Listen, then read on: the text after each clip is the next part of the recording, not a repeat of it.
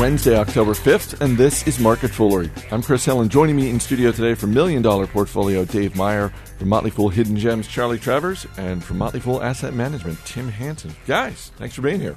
Hey, Chris. Hi, Chris. We have got the latest on Costco and Friendly's, but we will begin with earnings from Yum Brands. Third quarter profit up 7%, but Tim, weak results in the U.S.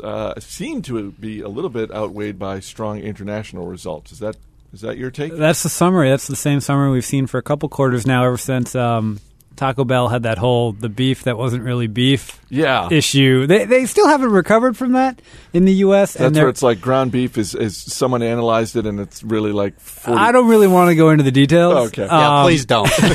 But the gist is they're hoping that in the U.S. some new product innovation can cause a rebound. I'm not exactly sure what product innovation at Taco Bell looks like. You know, they've got it's another maybe a super chalupa, something like that. One of our listeners, flatbread. One of our listeners last week emailed about the Doritos orange crusted. That's product innovation. That could be huge. Shell. Absolutely. Yeah. So they're hoping to turn that around in the U.S. Abroad, they continue to do really well, especially in China and India, where they're accelerating the number of restaurant openings they're going to have. Same-store sales are great, far outpacing rapidly rising food inflation. That said, operating margin has contracted a little bit because food prices are going up, and a company like KFC or Pizza Hut, they're exposed to pretty much every commodity out there, whether it's corn, wheat, chicken, milk, everything. So they're dealing with that, but they seem to be doing well. And when it comes to getting global consumer exposure, it would be hard to go wrong with Yum, I think.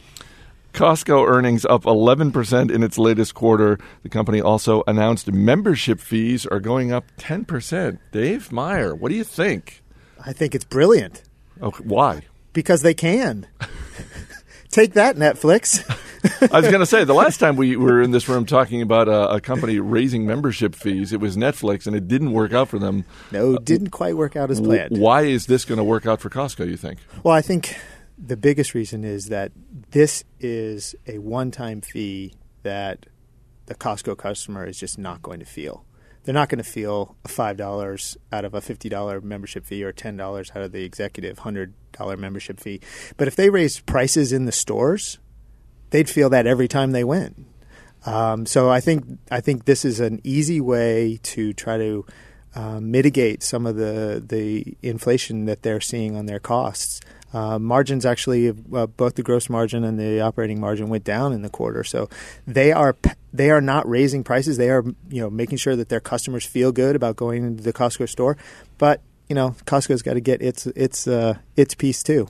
Tim, you're a Costco member. How are you feeling about this? You just want me to tell my story. Well, I am. I do want you to tell your story, but I am also interested. I mean, when we were talking about Netflix, I mean, Charlie gave his thoughts as a Netflix member. I'm just curious, just in terms of the membership fee, is that something where you're like, you know what, an additional $5, I'm fine with that? I think Dave's right about that. I mean, we save $5 on diapers by going to Costco, so it's sort of a no-brainer. I mean, if you buy and we've gotten addicted to this, the Sambazon juice drink. What is that? It's made, I think it's pronounced acai or acai, the berry from Brazil. Okay. So you can buy a 2-pack of these at our Costco for like $7.99. If you go to Whole Foods, they're $7.99 each. So I mean, I'm saving my $5 right there. Okay. On my Sambazon juice drink. So I'm happy with that. And then to tell my story, I would be happy if this rate increase means they they call the dogs off at that little walk out where you have to take your receipt and show it to the woman at the door to make sure you've got all your right items. So after, and I'm not a Costco member, but after you've paid and after presumably a Costco employee has handed you, here's your receipt. You then walk 50 yards to the warehouse door where someone else takes your receipt and cross-references it against what's in your cart. And I ran in there to buy some diapers and other baby things, didn't have a cart, was moving quickly, it was raining, and somewhere between the checkout counter and the door, my receipt blew off the top of what I was carrying. Oh, so the plot thickens. So I tried to leave Costco without a receipt and was restrained by a 5'4" Filipino woman. And it actually got a little testy. They were not happy with me, and ultimately they had to I had to get my card back out. They had to bring over a scanner. They reprinted a receipt, at which point she did what they do every time you leave Costco. They put a little pink highlighter mark on their receipt and you walk out the door. I don't know what they're checking. I don't get it. If you are Walmart with Sam's Club and you're looking to compete with Costco, is this an opportunity? Is this membership fee? I mean, even if members like you are not really upset about it, is this an opportunity for a company like Walmart? Charlie, what do you think? So Sam's Club and BJ's Wholesale, like Costco, have waited many, many years before raising their membership fee, and I'm sure actually they would prefer to follow suit and increase their own profits as a result. I mean, I think they've gone 5 or 6 years at least at the same level of fee, and it's probably time they're all itching to do this.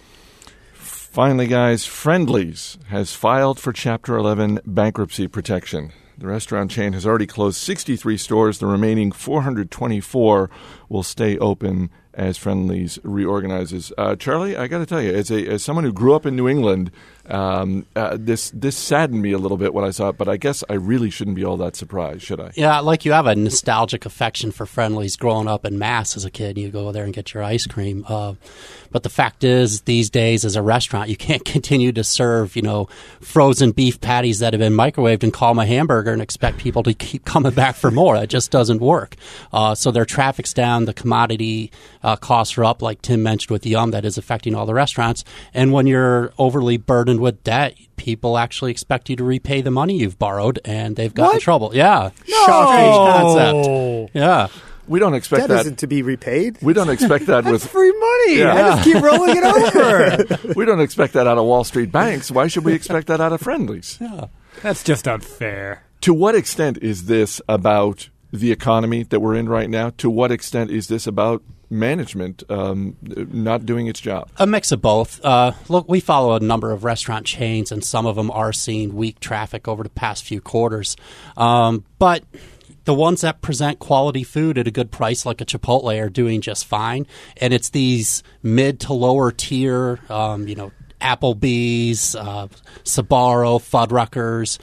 Some of these companies also filed for bankruptcy lately. They're just not keeping up. The food's just not there for the price they want to charge. It's also, I would say, there's an industry factor too, which is this is just a hyper-competitive space. It always has been, but I think it's getting increasingly more so over time, especially in terms of, I think there are more local independent eateries opening up around the country, and there's some correlation between, as people get laid off from jobs in corporations, they strike out and start their own businesses. And so, here in D.C., people are doing all sorts of things sole proprietors are doing all sorts of things at farmers markets, food trucks, that sort of thing. That just makes the category that much more competitive.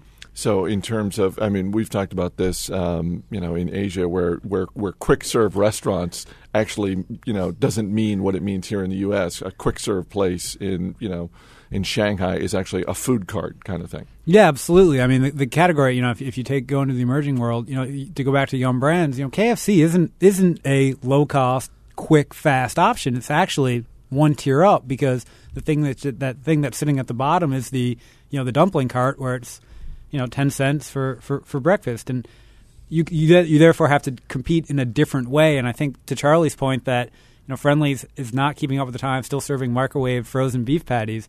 I mean, it's not a winning recipe today. No, not especially against a juggernaut like a Five Guys and any other number of burger chains popping up around that are serving high quality stuff for a lower price. The thing I always loved about going to Friendly's was the Fribble. Their shakes were just fantastic. That was, like, in terms of a treat at a restaurant, that was just a winner for me. So Charlie, give me a restaurant treat. It doesn't have to be from Friendly's. It can be from any restaurant. On this podcast, we've talked about burgers in the past. We've talked about beer. Give me. Those are our most popular discussions. in terms of email from our listeners, they absolutely are. Does an Oktoberfest count? not as a single treat. I've always been partial to the shakes at Steak and Shake. Real milkshakes, they're good. You got a go-to flavor? Strawberry. Tim, what about you? I'm kind of a fruit pie guy, and there's a lady up in Bar Harbor, Maine, off the main road there, that has one of those shingle signs she hangs out. And apparently, she only bakes pies on Tuesdays. Her pies are outrageously good. If you're ever out there, definitely make the stop. The blueberry pie. So that's kind of like a play out of the Girl Scout cookie playbook, where it's like we're only gonna sell for a finite amount of time. Just scarcity. I mean, if you're looking to influence anybody and get me to pay $18 for a pie, only bake that pie on Tuesday. Dave Meyer, what about you? Mine is less scarce. I am partial to the cookie dough blizzard from Dairy Queen. Oh, man. I think that's ubiquitous. You are such a shill for Berkshire Hathaway. Anytime you can be. Oh, that hurt. It also has the added merit of being true. All right, drop us an email, radio@fool.com. Tell us your favorite treat at a restaurant. Dave Meyer, Tim Hansen, Charlie Travers. Guys, thanks for being here. Thanks, Chris. As always, people on the program may have interest in the stocks they talk about, and the Motley Fool may have formal recommendations for or against, so don't buy or sell stocks based solely on what you hear. That's it for this edition of Market Foolery. Our producer is Matt Greer. I'm Chris Hill. Thanks for listening. We'll see you next time.